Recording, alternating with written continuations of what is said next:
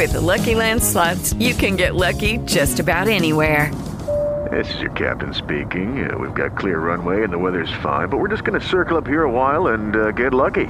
No, nothing like that. It's just these cash prizes add up quick. So I suggest you sit back, keep your tray table upright, and start getting lucky.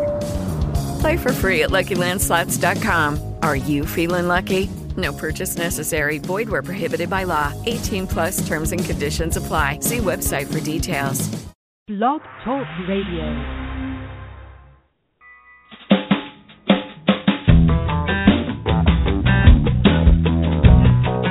You cannot get rid of tyranny by fighting tyrants, for a very good reason. Tyranny doesn't exist independently of something else, which is more important. There is something else which has to be defined before you know what tyranny is. What's that? It's opposite. Freedom. Get a friend, get informed, and get involved. It's We're Not Cattle Radio.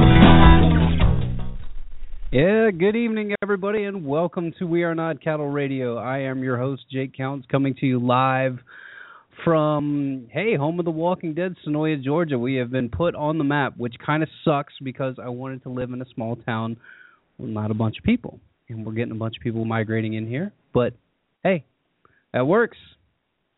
Everybody likes a little bit of the country life, I guess. So anyway, we are live, and joining me tonight, not unexpectedly, but didn't want to broadcast his appearance, will be Josh Wiley of the Journalistic Revolution and One Step Beyond.me, and the future homesteader up there in Michigan trying to live the free life. How dare you? What do you think? This is a free country. So on the show tonight, we're going to talk about a little bit of riots in Baltimore and actually some solidarity popping up all across the country, whether it's in Philadelphia, New York. People are starting to take notice.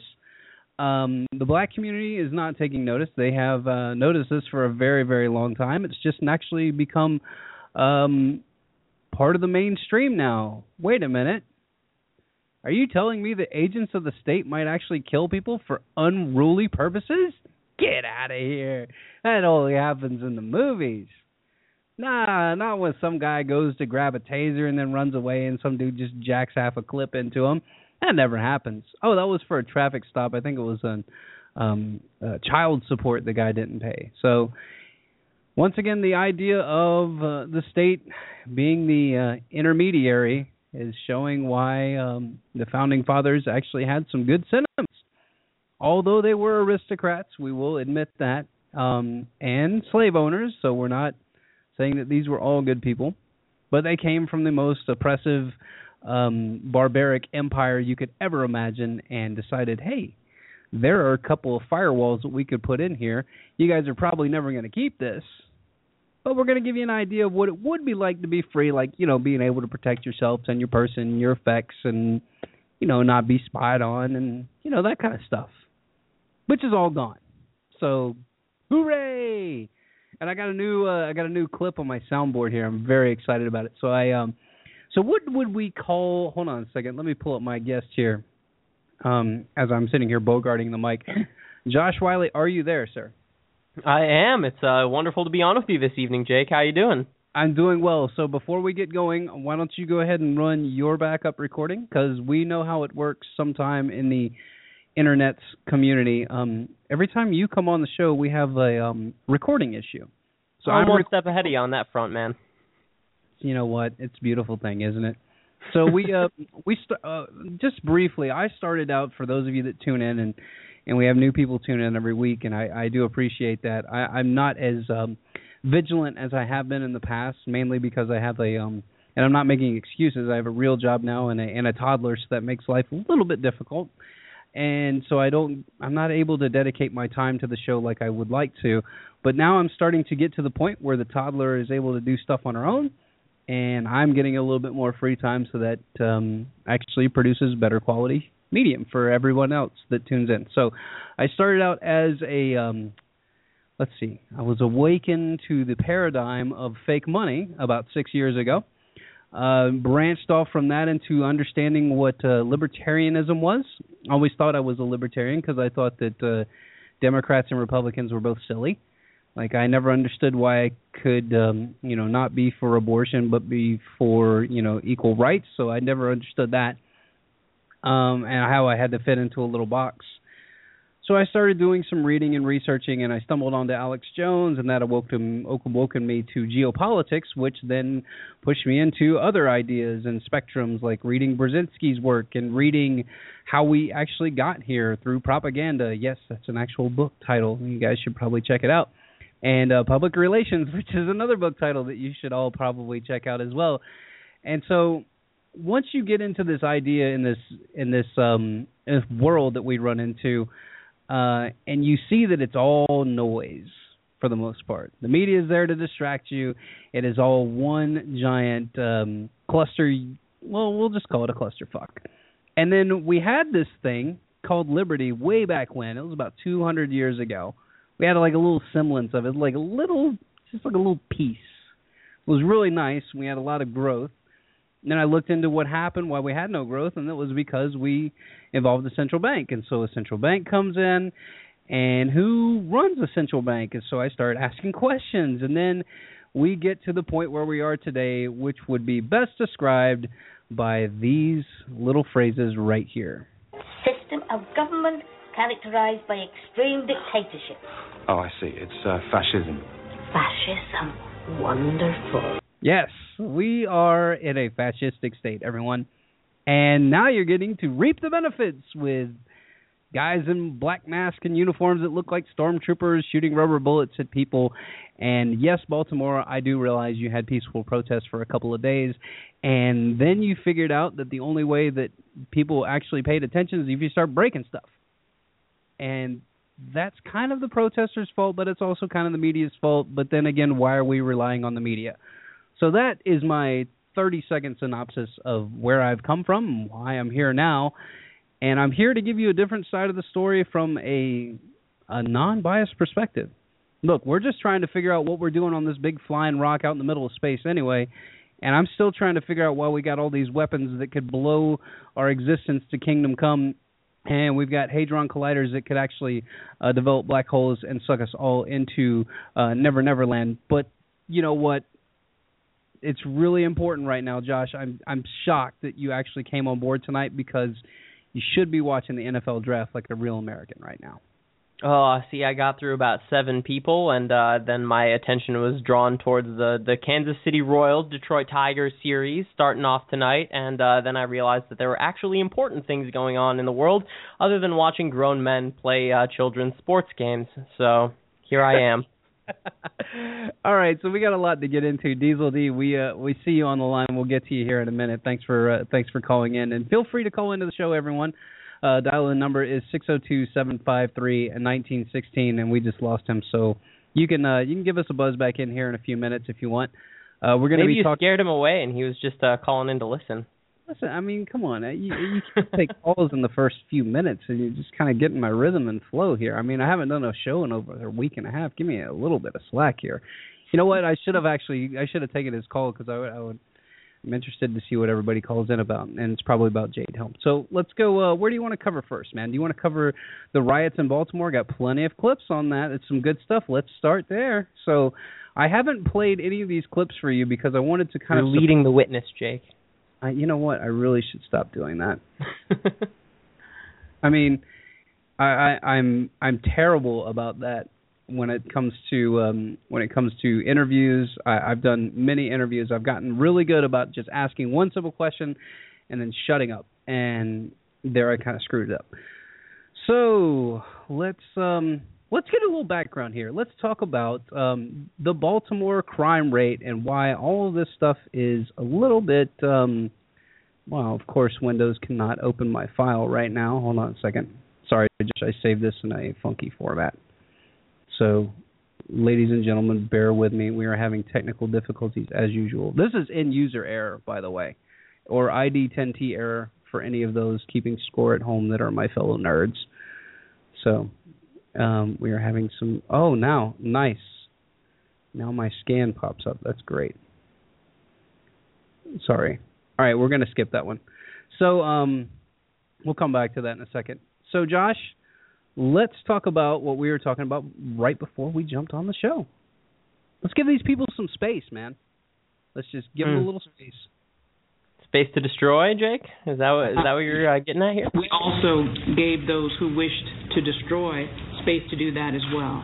Yes, you got to give people space to destroy. So this is kind of par for the course. If you've ever followed any kind of riot in the United States over the past, 5 years, it's the mantra that we've got to we got to let these people just kind of blow off some steam. And then I got a really good clip that I want to play for you here in a second. So what do you think of that, Josh? I mean, what does that mean, give these people some space to destroy?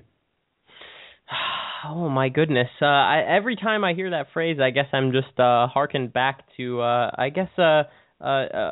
simpler time, in the 1960s, but specifically, the mid to late 60s. Of course, the 67 Detroit race riots come to mind, given my geographical location currently. I guess this was an age in which the fomenting of destruction and the kind of acceleration of it over the course of, I guess, a couple of weeks during those race riots before George Romney, that name should sound familiar to people, called in the National Guard and started just shooting people ad hoc. These were organic riots in the truest of sense. In the truest sense, it started essentially a protest at a speakeasy in a Detroit basement, in which, depending on whose side you're listening to, the one that I kind of fall down on goes as such. A couple of Detroit officers. Sorry, I got the file to play in the background as you were speaking. Continue, man. Oh, don't sweat it. Well, a couple of Detroit officers came into a blind pig in Detroit that was essentially serving liquor past 2 a.m. and decided to rough up an individual of color. And whatever happened in that basement that night, no one will really know. All we know is that those officers left that night, and 2 African-American men were shot to death, which sparked one of the largest race riots in American history. And now that we fast forward to today, a very similar scenario, of course, Jake, we've both seen The Wire, series that kind of displays the sheer police brutality of most American cities today, but Baltimore in particular, which is an incredibly corrupt city. I guess it's hard to say, and I guess we're going to get into this a little bit more this evening, but whether or not these are organic protests as they were in the 60s, or if they've been kind of fomented. Because as I'm sure you know, Jake, these stories happen in the black community, I would say, on a weekly basis across this country. So you really have to ask the question, why are these particular stories, last year in Ferguson, now this one in Baltimore, why are these specific stories now getting national coverage when they've been happening for essentially almost 100 years in this country? I would agree. Now that I've got this is actually a pretty good segue. So I've got the other clip uploaded here. So let's talk about the history of Baltimore to an extent, and why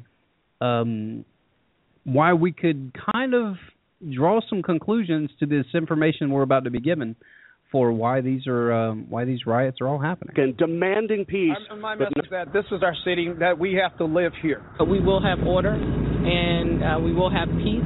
This is the image they want more Americans to see. A black mother pulling her teenage son from the crowd of street thugs after spotting the young man on live TV. As we entered this city, you could smell the fire in the air, and all night long it was the sound of fire alarms and sirens, one after another. Police had... Which is actually better than what it was in Ferguson. It was the sound of tear gas and gunshots. So, yeah, whatever. Having so much trouble keeping up with this. The calls for peace not being heeded so far. Thanks to Steve for that. I want to bring in our senior justice correspondent, Pierre Thomas, right now. And Pierre, we know now the National Guard coming into place, hoping for calm today. But there has been some criticism of Baltimore officials for not calling out the police and force fast enough. Yes, good morning, George. There will be some Monday morning quarterbacking on whether they had enough officers out on patrol given Freddie Gray's funeral yesterday. Tensions were going to be high despite the calls for peace. Did the police move quickly enough to stop those stores from being looted? But they were clearly in a difficult position once people started throwing rocks and bricks. It was a dicey situation, George. Okay, so I'm going to cut it right there, and I'm going to go to this article, and then, Josh, I want to get your take. So this came out today, and, Josh, you and I are going to elaborate on this because this is what happens.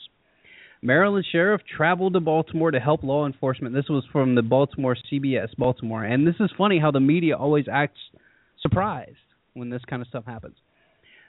Was going to stop the riots. He told the fan to stun, and when officers alerted him of their orders to stand down. Imagine that. Orders to stand down. So I'm going to skip ahead a little bit. I plan to go to Baltimore and all that. I watched the events unfold on Saturday night, like we all did, and I was very concerned about what I saw and the lack of response on Saturday night. He said, and this is where it gets kind of creepy because I don't like a police or a sheriff ever talking like this because it sounds like he's ready to go to combat, and it really creeps me out. I immediately rallied up the troops, and we made sure our MRAP was prepared and ready. We were assigned to protect the Baltimore Police Headquarters to East Fayette Street, blah, blah, blah, blah, blah, blah, blah, and we maintained our post all night until we were relieved. But what shocked him, he said the most, is the police told him not to confront and accost the rioters. Wow, I'm going to just leave it there. So, Josh, imagine that. The government tells people to stand down so rioters can get a little bit out of control, and then you have the justification for a couple of things. What's your takeaway? I've got my thoughts. What's your takeaway from that? Well, Jake, I think that this is both on the tip of both of our tongues, so I'm just going to come out and say it. This seems to be almost a deliberately fomented pretext for some kind of martial law experiment.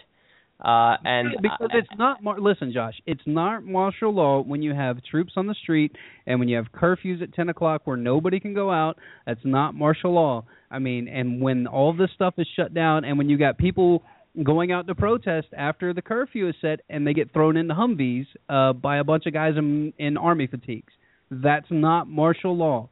I want you to understand that. Okay, so continue. Well, I guess at the very least, a police state. But to the credit of the totally facetious by that. I'm aware, but to the credit of the protesters, it seems that this was kind of the plan to goad these people into violent actions, and this happened to a certain extent over the weekend, and then cooler heads have seemed to prevail since then. Yep. And they've kind of been, the establishment has kind of been stymied in that respect in terms of getting these state police MRAPs out onto the street, right? Yeah, absolutely. So, well, we know what the real cause of all this stuff is, Josh. The real cause of all of the heartaches and all the riots and all the physical animosity towards the police is obviously the veterans. I mean, we talk about training. We talk about having officers. I was talking to a city councilman here last week who was saying, Brooke, these people have to live in the communities. There's no emotional, or there's a lack of emotional investment. Mm-hmm. And a lot of these young people, I mean, I've been talking about this so much, a lot of these young people, and I love our nation's veterans, but some of them are coming back from war. Mm-hmm. They don't know the communities, and they're ready to do battle. Yeah, they definitely need training, better training. So the veterans, Josh, are coming home to do battle. How many times in the last year and a half have you and I said that this looks like the federal government trying to goad people in order to maintain the moral authority or the moral high ground and to start shooting at state officers? Jade Helm 15. More time. All the Jade Helm nonsense, too, here in a minute. More times than I can count, Jake, unfortunately. And I guess to a certain extent, that clip is correct. There are veterans in this country who are looking to confront the establishment in a meaningful way. They're veterans of the drug war, I would say. But I guess that's a conflict that's currently not recognized by the state. At least one side of that conflict is not recognized by the state. No, and then you look at the way that that Baltimore is kind of digressed, and it was really well done at we'll have to do a breakdown on this, like a series breakdown, and we'll do a roundtable. So If anybody wants to be part of the roundtable discussion, I'll only take the first 5 people that contact me. We're going to do a roundtable discussion about The Wire and what it really does portray to the American people, all the different nuances to it, because that's really art imitating life. And Josh, you and I have talked many times about the people that actually made that documentary series, or almost documentary series, about what their relationship was, to Baltimore. And it's very, very telling that when you have a drug war that has failed, and what the drug war does is it gives people in an impoverished community kind of a way out. When I interviewed Freeway Ricky Ross, that's what he talked about. He didn't see it as pushing drugs and hurting people. He saw it as a way out of the hood. And people, when you're put into a situation that you're financially, strapped, you have no way to go, you have no upward mobility. The people of, I guess, privilege, to use a leftist term, the people of privilege that just say go out and get a job, well, that's kind of impossible, because these guys are not really given a fair shake. They're not really given good education. They're being taught slave training in school through the Prussian system of education, and then they're thrust into a society where they have to live in the black market, and then you create a counterbalance to the black market by creating a militarized police force that has this idea that we're fighting the war on drugs, and it gives the police, even when you say things like that, using the terminology a war on drugs, and then you give police militarized equipment, militarized uniforms, now you're really kind of playing into that word game. And as you and I know, Josh, grammar has a lot to do with how humans perceive information and how humans perceive reality. You're telling me, man, you start calling something a war, people are going to start treating it like one. Bunny Colvin, Season 3. I mean, but you bring up an excellent point as well in terms of, I guess the job market and trying to get these people what would be, deemed as quote-unquote good tax-paying positions within society. Sell an aircraft carrier and give some people in Baltimore, some cash? I guess oh, man. Yeah, I mean, if the military-industrial complex could get kids at 12 like the drug game does, I'm sure they'd be doing it by now. Unfortunately for them, we do have, I guess some rules as to when you can sign up to be a soldier and go murder people for the Anglo-American establishment. But there's an excellent example of that, Jake. Duquan Williams in Season 5 of The Wire, where he spends a good 2 episodes essentially trying to get gainful employment because he doesn't want to be on the streets.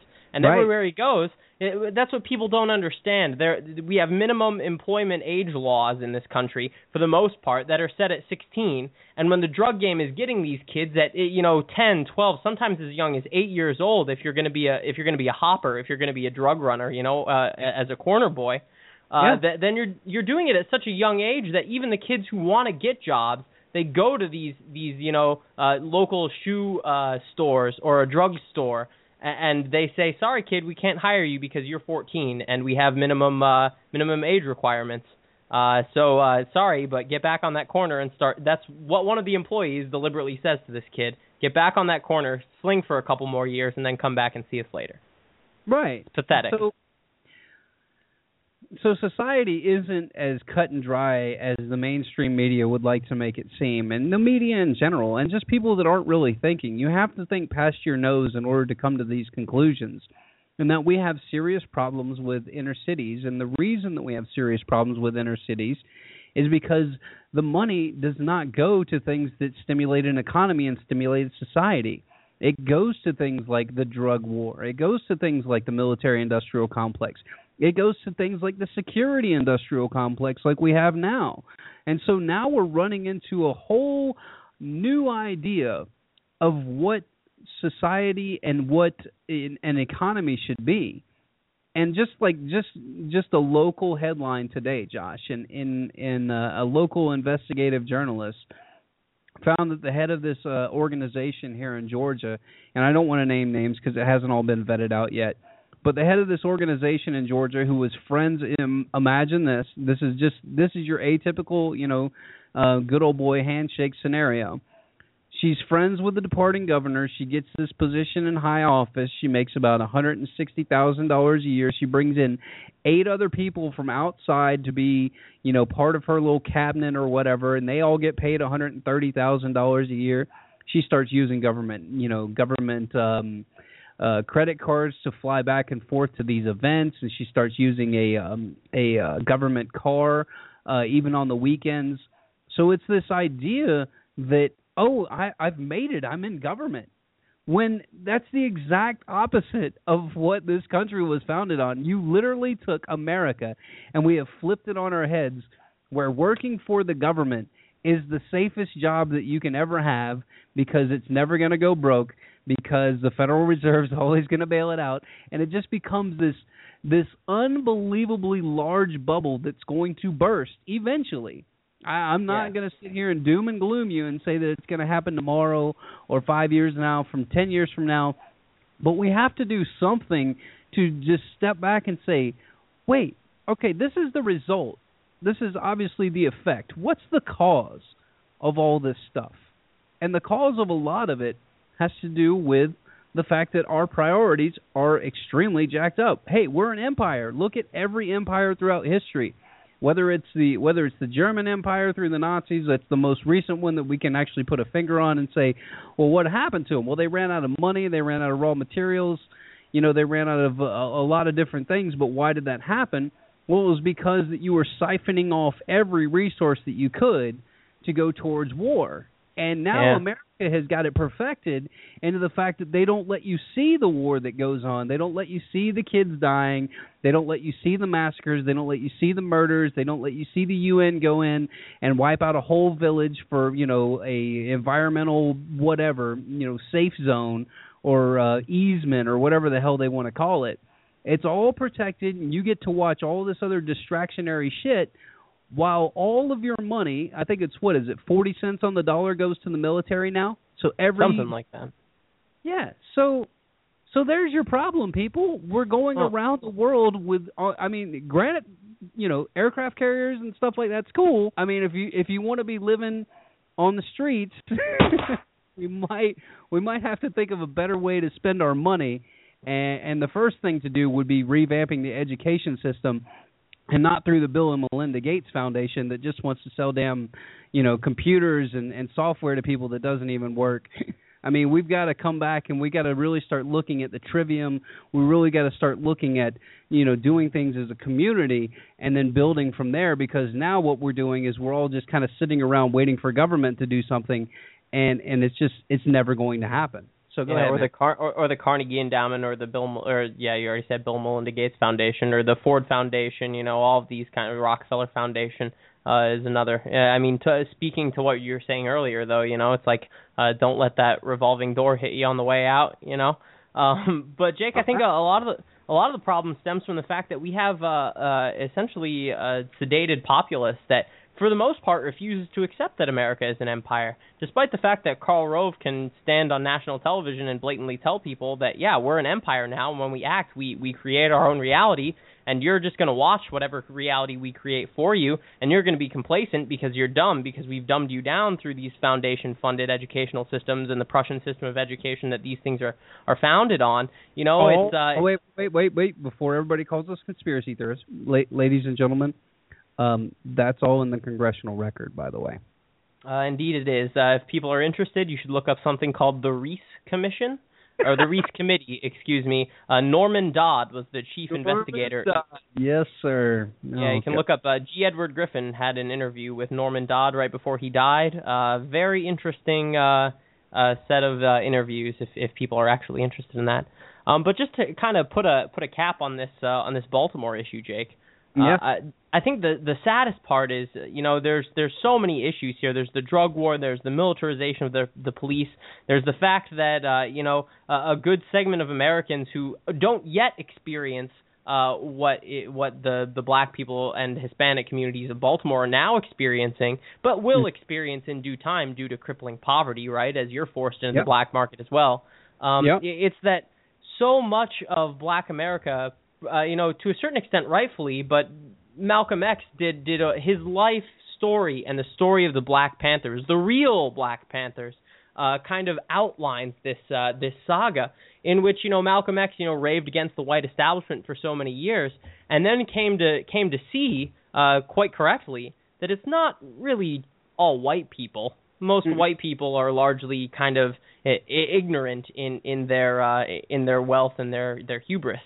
Right. But it's this small cadre of elites throughout that aren't specifically American, that are internationalists, who truly are neo-eugenists and have it out for the black community and truly do want to depopulate this earth and have no warm place in their heart for black America.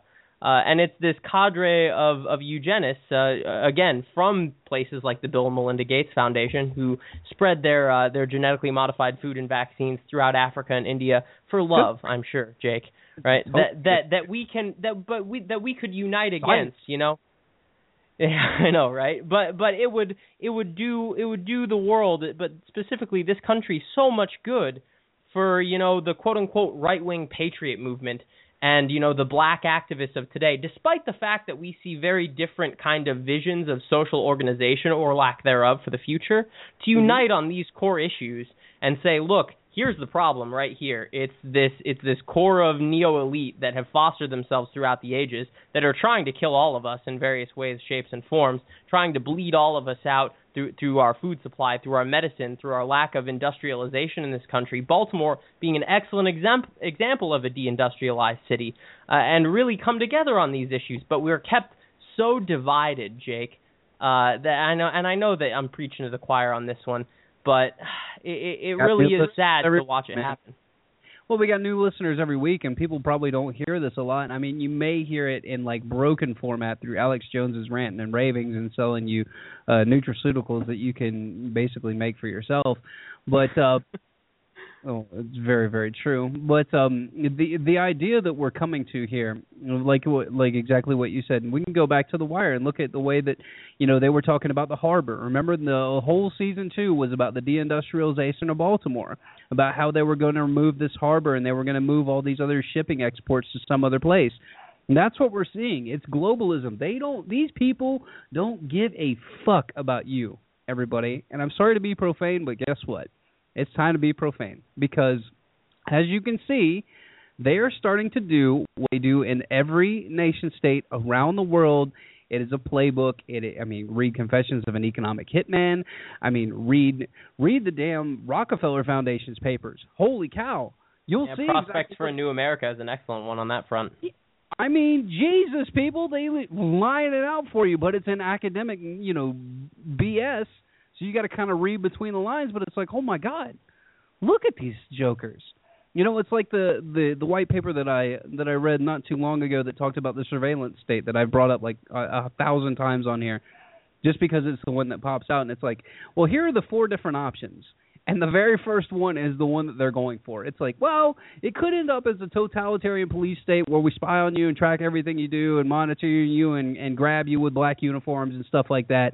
That's one scenario. And here's the other, and the other 3 are all nice and rosy and peachy keen.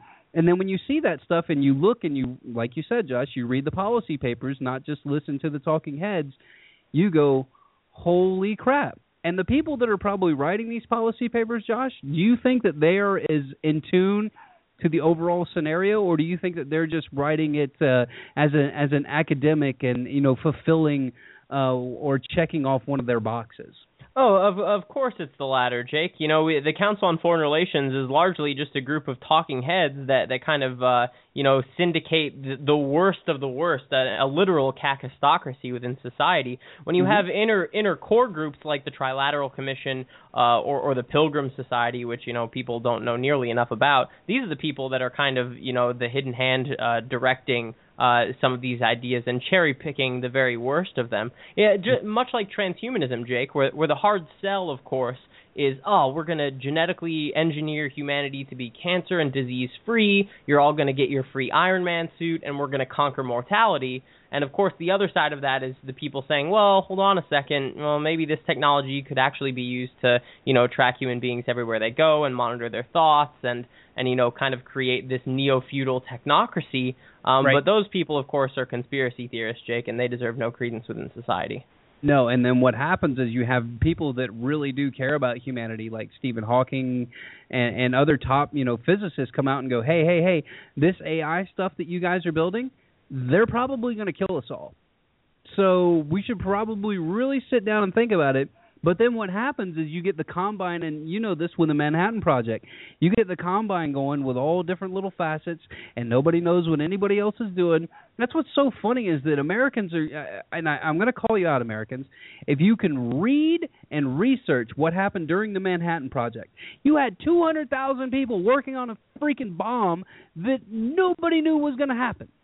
Nobody. They're like, well, I'm just working on this trinket over here. Well, I mean, there's my widget. I built it. Okay, well, send it off. Like, listen, a conspiracy can occur on a mass scale, and you have to come to grips with that. You have to come to grips with the fact that the media is there to distract you. You have to come to grips with there that popular culture is there to put you in a little box and just pat you on the head and say everything's going to be everything's going to be okay. Meanwhile, they pull a knife out behind your back and just keep patting you on the head. Everything's just going to be fine. I promise you. I know finances is scary. I know the Fed said that they were going to raise interest rates and they didn't, and everybody freaked out on Wall Street, but the American public didn't care. So they were just like, whatever. And then over in Europe, they're like, well, we got negative interest rates. That's fine. Yeah, negative interest rates marks the end of an economy, people. If you study any economics, the fact that your money gets penalized by keeping it in a bank is disastrous. Disastrous. But anyway. Just ask Japan. Yeah, I mean, we're in a buku world of trouble here, people, and that's the reason there's MRAPs everywhere. That's the reason that people are being militarized everywhere, is because the financial backers of the world understand what's coming, and throughout the crisis, as we always say, and throughout this major crisis, they're going to have this great referendum and either introduce us to the SDR or some kind of, quasi-gold, precious metal-backed, world currency nonsense that everybody's going to either have to take a chip or some kind of implant or something. Maybe they won't roll out the implants that fast because that's too, Matrix-like. But, there's probably millions of people in America that would line up and get the chip tomorrow. So who knows? Well, but Jake, I mean, we actually covered this in kind of a haphazard manner. Before shift topics, I want to close out the Baltimore stuff with a quote from Mr. Michael Moore, Josh, that's going to make you go insane. All right, you ready? Michael Moore on Twitter today said, "Here's my demand. I want every African American currently incarcerated for drug crimes or nonviolent offenses to be released from prison today." Okay, so you're halfway there. How about everyone incarcerated for nonviolent crimes, dumbass? Okay, so here's the one that's really good, Josh. You're going to love this one. Next demand, disarm the police. We have 250 million Second Amendment guns in our homes for protection. We'll survive until the right cops are hired. I could not believe that he actually wrote that. That's quite shocking, to be honest. Like, really? Hold on. You just said that we can fend for ourselves? No, that's a neoliberal. What happened? Did I just end up on Mars all of a sudden? So anyway, man, that's my last take on Baltimore. So where did you go after that? Well, geez, that quote actually brought to mind another quote that surfaced over the past week. Have you seen the vice president of the Orioles, his statement over the past couple days? Yeah, he talked about it being a police state. The guy got a little ballsy. Not only did he talk about it being a police state, but he says his major concern is, quote, an American political elite which have shipped middle-class and working-class jobs away from Baltimore and cities and towns around the U.S. to third-world dictatorships like China and others, plunged tens of millions of good, hard-working Americans into economic devastation, and then followed that action around the nation by diminishing every American civil rights protections in order to control an unfairly impoverished population living in an ever-declining standard of living and suffering at the butt of an ever more militarized and aggressive surveillance state. But Jake, he also capped it off by saying, again, this is the... Come on, dude. You're telling me, but this is also... from the 70s, and we could just freaking push him off to the side. He's a conspiracy theorist. It's fine. Yeah, good old. It was a wonderful way to combat those critics of the Warren Commission report, and evidently it still works today. But he wrapped it up. The American public doesn't read, to quote somebody. Good old Alan Dulles. Gotta love him. But he capped it off by saying, Jake, and this is the owner of a baseball team. He says the innocent working families of all backgrounds whose lives and dreams have been cut short by excessive violence, surveillance, and other abuses of the Bill of Rights government pay the true price, an ultimate price, one that far exceeds the importance of any kids game played tonight or ever at Camden Yards. And what are we always saying, Jake? You know, you can be a fan of sports, but ultimately these are grown-ass men playing children's games. Yep, that's it, man. All right, so Diesel D, you can call back in if you want. We do have another caller on the line right here, so we're going to go to him and get his take on all this stuff. Caller, you are on the air. Welcome. Hello, how you doing? Hey, doing well, man. What's your name and what did you want to talk about?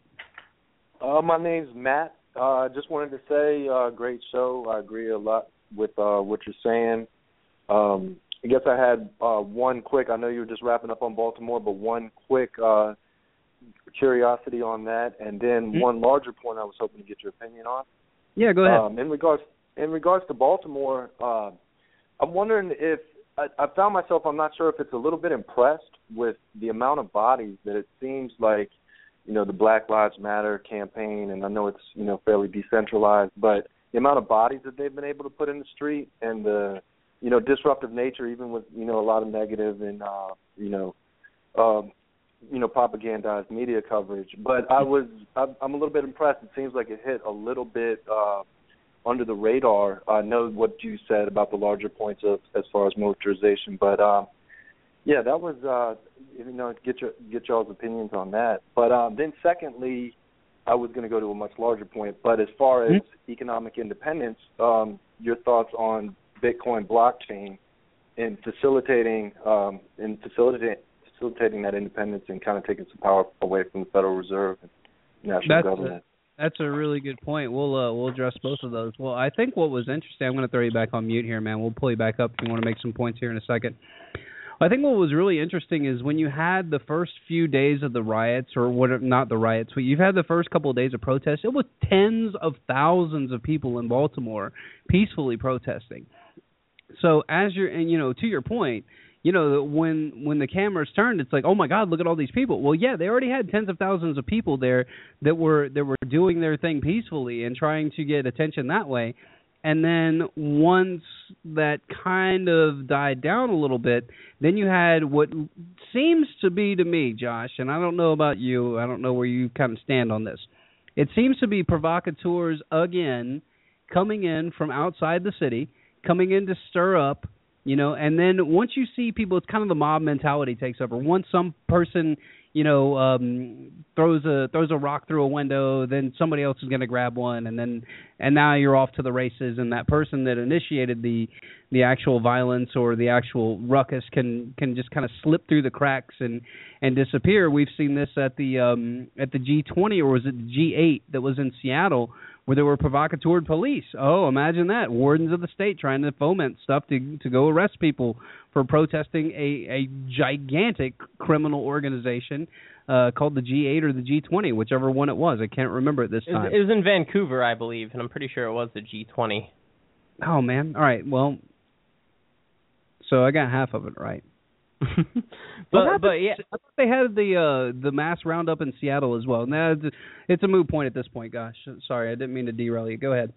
Oh, don't sweat it. Yeah, I was actually looking into this earlier today, and because of course you can never really discount kind of agents provocateur being shipped in from elsewhere.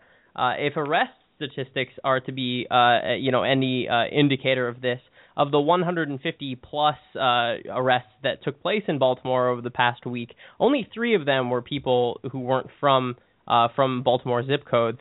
But, of course, if these were agents provocateur deliberately brought in by the state, of course, they probably wouldn't be arrested. So I don't know if that's really an accurate measure. To the caller's point about the Black Lives Matter campaign kind of beginning to reach critical mass, I guess no matter what the political backdrop of that campaign reaching that mass is at this point, whether it's kind of, again, fomented by the state or if it's kind of these more organic events, I think it at least draws attention to essentially an issue that most Americans, specifically white Americans, just would either close their eyes to or wouldn't pay attention to at all. So at the very least, I can hope that, maybe people will take a second look at this and say, maybe I don't expect them to kind of dig deeper into the kind of neo-eugenics of this all, but maybe just to see the utter criminal police brutality that goes on,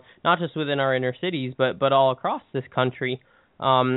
And just hope that, at the end of the day, this doesn't become sort of a race war that this is being kind of fomented into. Well, I'm going to have to make you recite it again, Josh. What was the Solzhenitsyn quote again about the Russians? Oh my goodness, that's a very long quote. But essentially, to paraphrase, the one about not loving liberty enough to stand up and defend it physically. No, the other one where he talked about they came for the Jews and I didn't care because I wasn't Jewish, and then that was I forget. It was Nazi Germany, not yep. Solzhenitsyn. They came for the Catholics and I did not stand up for I was not Catholic, and then they came for the Jews and I did not stand up because I was not a Jew, and then they came for the Gypsies and I did not stand up for I was not a Gypsy, and then they came for me and no one was left to speak for me. There you go. But Jake, the caller also mentioned Bitcoin and blockchain technologies, which I know both of us have kind of dipped our feet in those waters, and we both kind of have interesting opinions on those. So to that point, what do you have to say?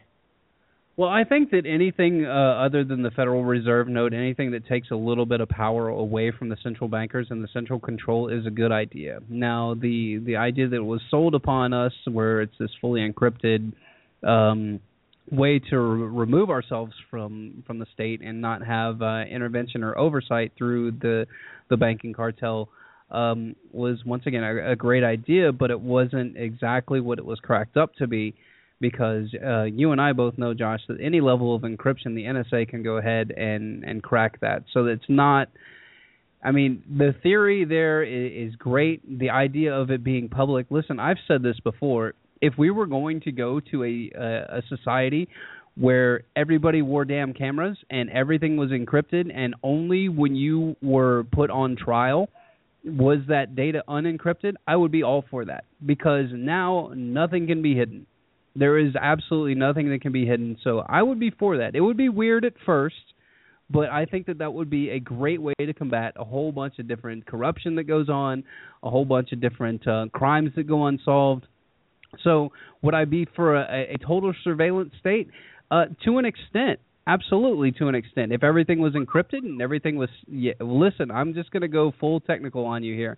This is in an ideal society, right? We're not talking about the society we live in now, where we have people that are just not the brightest, and it's, sorry guys, you went through a public school education. Yeah, so just that's a big preface right there. So if we lived in a society where everybody understood that there's a possibility that anything that you do can be brought up against you at some point in time, I think that we would all be on our better behavior, but not in the way that we have it now, where everything is forced on us, and you go to this mentality of picking up your cell phone and going, "Oh my God, is it listening to me? I don't know." At least then we would all know, it's being recorded, but it's never going to be released unless somebody gets there and cracks it or whatever. So the idea of Bitcoin, the long-winded answer, the idea and the philosophy in Bitcoin, I agree with anything that takes the power away from the banking cartel and gives us some idea of individual liberty, and whether it's over your persons or effects or your property, which in this case would be your money. I would be all for that. Josh? Yeah, I think that ultimately blockchain technology specifically can offer humanity, and not just crypto anarchists, but people on kind of the currently within the mainstream nexus, it can offer humanity so many opportunities for freedom. But when I look at NSA whistleblowers like Bill Binney, who come out and say, well, to be honest, the NSA was freaked out about PGP for about 8 or 10 years, and then they cracked the crap out of it, and they didn't tell anyone that they cracked the crap out of it because they want people continuing to use it. AES-256, another very popular encryption protocol, another one that NSA loves people using because they've already essentially got it in their coffers. So I think that, a lot of the Bitcoin community is naive to think that SHA-256 does not also kind of fall under their umbrella. Now, that would be fine if we had a Bitcoin community that is more akin to what it was in the beginning, where it's very willing to change the protocol based on the changing times. But what we see instead is a Bitcoin Foundation, which for the most part controls the code base, a large central mining conglomerate, the computers that kind of verify the entirety of the Bitcoin blockchain, who are so kind of induced by the profit motives that they don't really want to rock the boat on that front either. So no one's really willing to fix the inherent problems that are inherent within the Bitcoin protocol. And there are other altcoins that have kind of tried to fix those issues. But they're kind of thrown up by the wayside, largely because there's a lot of venture capital in Bitcoin now. A lot of it from groups that are not our friends. One of them, of course, being Blythe Masters, Jake, the queen of what was it? In the 1990s, it worked for J.P. Morgan. She was the woman who headed the commodities fixing desk at J.P. Morgan, fixing the price of gold and silver. Since 2011, but she also brought us not high frequency trading algorithms. What are they? Flash trades? Not flash trades either. It's another financial algorithm or financial acronym that is escaping me right now. Not derivatives. Oh man, I'm drawing a blank. You guys see why I left the technical discussion to Josh? Because after he said PGP, I kind of went blank. I think I blacked out a little bit. I'm sorry, but yeah, because we do have to have this discussion for people that are really tied into the idea of it, because it is great. It's just we kind of run into the same. Isn't it kind of the same problem, Josh? I mean, what you were just describing is kind of the same problem that we had with central banking to begin with. It's a great idea to let these people start printing money, which is in essence what you're doing when you're mining Bitcoin. Is you're basically printing money or currency. And then they're like, well, we don't want to do that because then it's going to cost us some money or some time. And every time we take away time, that's going to be costing us some money. So Bitcoin strikes me as, Jake, and if you disagree with this, feel free to chime in. It's almost like a decentralized greenback or a decentralized colonial script, which is a wonderful idea if you're willing to evolve it over time. But again, we have a Bitcoin Foundation and a bunch of venture capitalists who are, come from pretty shady and seedy backgrounds, some of whom tied to the very globalist institutions that Bitcoin claims to fight, that really are not in a position to change anything at the moment. So to, I guess, put a cap on it, a wonderful idea, up to this point, poor execution. Yeah, and I also would say proceed with caution, because in a 2001 financial paper that J.P. Morgan Chase actually released a document that was very, very similar to the architecture of Bitcoin when they were thinking about doing encrypted currencies. Default swaps. Sorry, Jake. That's what Blythe Masters brought the world. Oh, aren't those good, though? Those are nice. And now she's got about $7 million sunk into her Bitcoin startup, so that's great. So, yeah. Well, I mean, let me see this. So caller, did we depress you enough? Sorry. No, that's a lot of great thoughts. It definitely is. Specifically, just coming from my space, I haven't been in the Bitcoin space too long, but from a developer perspective, I was looking at the code base, and I've seen the potential to kind of just insert small units of Bitcoin into the blockchain, but in doing so, managing other aspects, almost like a decentralized database application. And I was hoping that maybe we could redefine how value was used. And so it wasn't so much the value of the Bitcoin that could be used, but the public ledger aspect of the blockchain. And I know that doesn't, contradicts. No, that's a very good concept. So caller, are you referring to things like the potential for smart contracts that currently exist in the blockchain? Yeah, I'm with you 100%, man. I mean, the future for that is so bright, and I just hope we don't screw it up. Yeah, it's interesting too. It seems that a lot of that is happening right down the road as far as Bitcore in Atlanta, and I know they've received a lot of funding as well. But with the open source nature and the platforms that they're developing, seems like it's a better time than ever for that development to take place.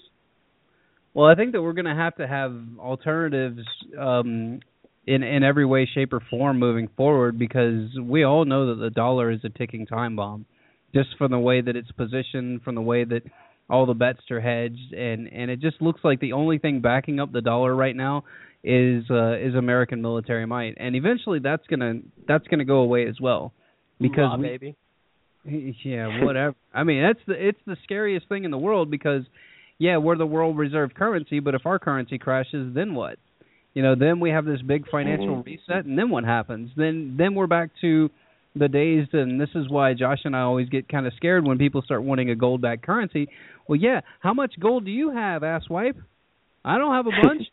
I mean, there's not a lot of people. I know George Soros has got a ton. I know that large institutions that have a bunch. China's got a bunch. Russia does, but I don't. So, I mean, that doesn't leave a lot of room for the little guy. And I think, to your point, caller, this is anything as an alternative to the Fed. I'm all for, and the idea of smart contracts is absolutely fabulous, because then there's no discrepancies, and then you get to cut out the banking institution altogether, which takes their 5% or whatever for the transaction, just for being the intermediary or the holder of the contract. So I think that's a very good way to go.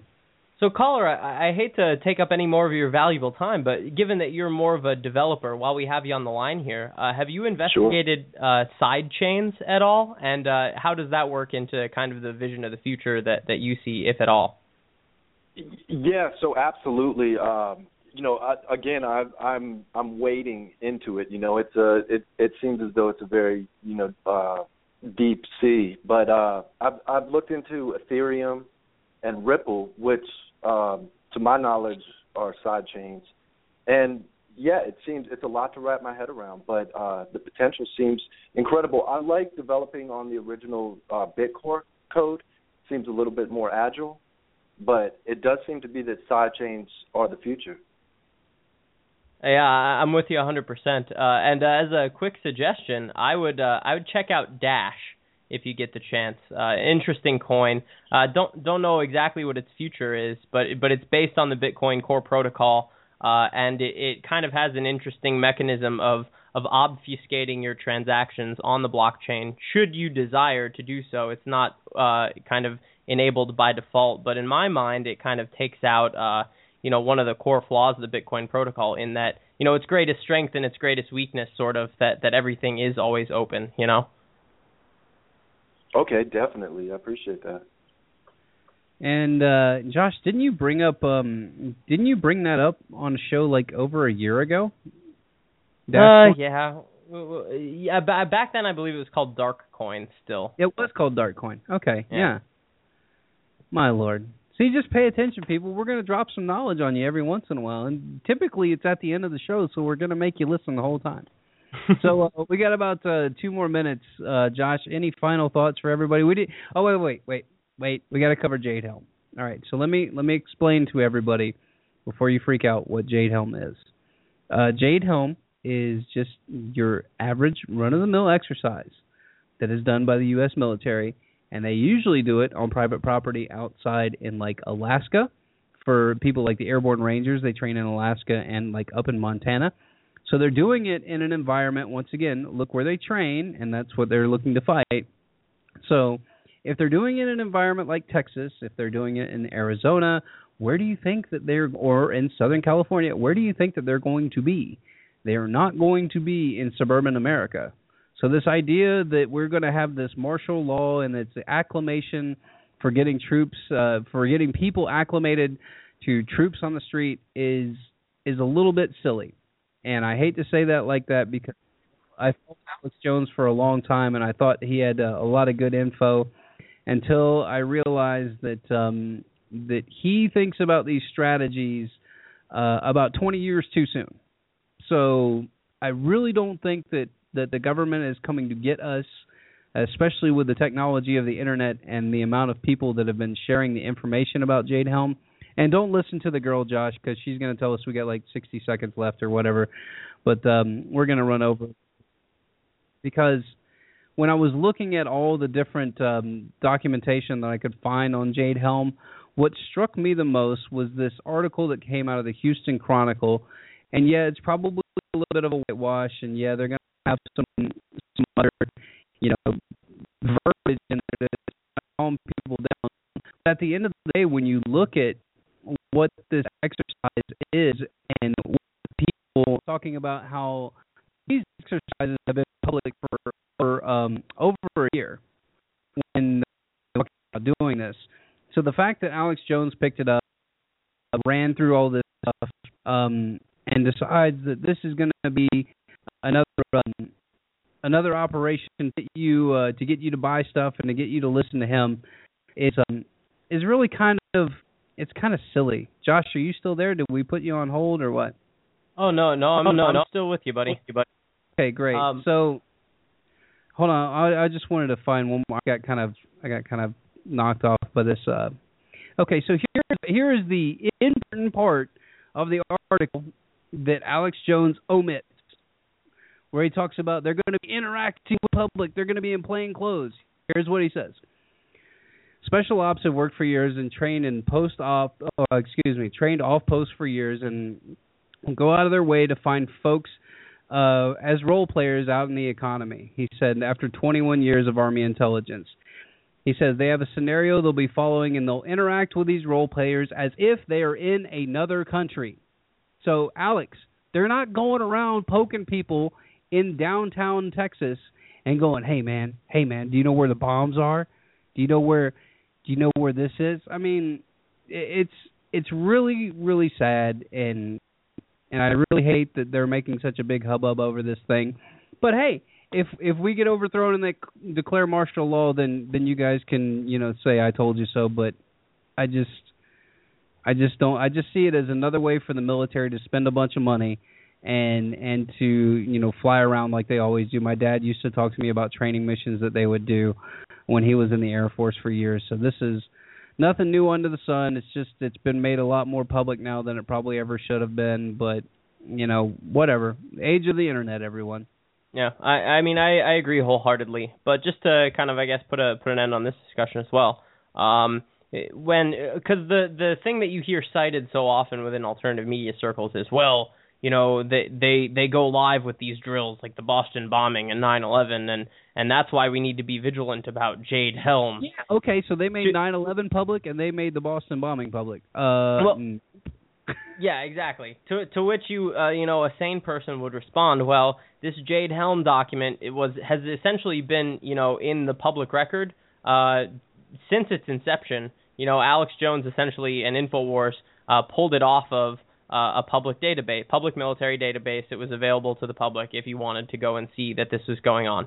When you look at something like the Able Danger document trail post 9/11, that took years to assemble through the work of brave researchers and whistleblowers because none of that information was in the public domain. Researchers had to piece it together themselves, at which point the government finally came out and said, well, yeah, there was this Able Danger program, and yeah, maybe it had something to do with these drills that kind of look like exactly what was going on in the skies that day over New York. But, never mind that, because it's not important, because it's not in the 9/11 Commission report. But, again, the point being, if this truly were a martial law takeover with 1,455 troops for 5 states, they probably wouldn't tell you about it ahead of time, and they'd probably use a few more people than just under 1,500. And odds are they would probably use foreign troops as well. Indeed. So, there you go. So everybody sleep well in Texas. The government's not coming to get you yet, but if they crash the currency, all bets are off. So that's it for the show. Thanks to the caller. Sorry for Diesel D that you weren't able to get in and you didn't call back. So Evidently, we said something you didn't like, but that's it for the show. Josh, any parting words for everybody after we wrapped up? That was a great wrap-up on Jade Helm. That was all of a minute and 30 seconds. Get some. Indeed. No, great. It was a great show tonight, Jake, and great caller, too. I wish we had more of those, more callers like that. Actually, do know that caller, so I will schedule him a time for us to come on, and we will nerd out for everybody. So awesome. Yeah, that'll be some big nerd time. We will lose all of our subscribers, but guess what? We are not about making money. We're not about funding an operation. We're not about selling you any kind of colloidal silver or anything you can make in your house.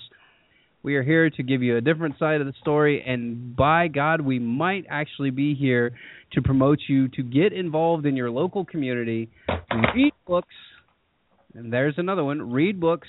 How about this? Gather information for yourself, decipher it, chew it up, formulate your own opinion, and then someday you may be right. Thanks to my guest, Josh Wiley. Thanks to the caller, Matt, for calling in.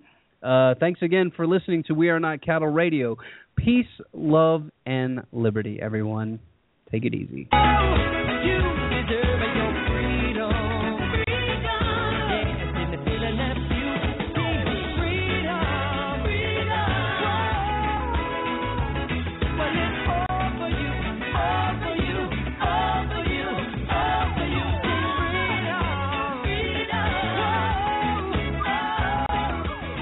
That I do.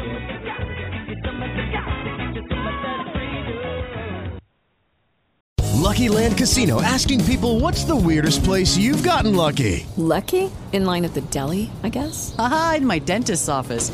More than once, actually. Do I have to say? Yes, you do. In the car before my kids' PTA meeting. Really? Yes. Excuse me, what's the weirdest place you've gotten lucky? I never win and tell. Well, there you have it. You can get lucky anywhere, playing at LuckyLandSlots.com. Play for free right now. Are you feeling lucky? No purchase necessary. Void where prohibited by law. 18+. Terms and conditions apply. See website for details.